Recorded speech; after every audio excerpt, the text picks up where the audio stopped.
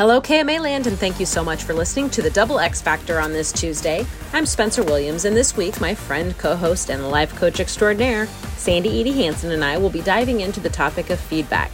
Feedback is so important for those of us trying to improve our lives, whether it's our relationships, our careers, or even how we feel about and treat ourselves. But what exactly about feedback is so great?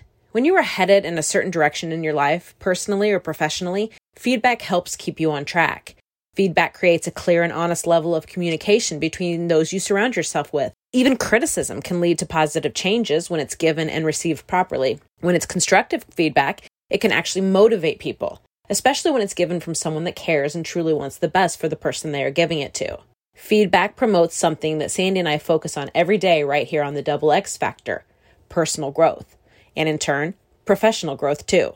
So let's dive into that right there a bit deeper. Feedback is about listening actively. You can't half-heartedly hear someone and be in a position to give or receive feedback. For feedback to have the positive effect that it's completely designed for, the receiver must be accepting of it with a completely open mind. So why do we so much more often find a dismissive approach easier? Anita Bruzes is a blogger with QuickBase.com, and she says there are 3 types of triggers that feedback can present. The first is the truth trigger. The feedback seems off target and is based on incomplete information or out of line with what you're trying to do. You believe it to be lousy feedback, so you ignore it. The second is the relationship trigger. Forget whatever is being said. It's the relationship with the person offering the feedback that's the problem.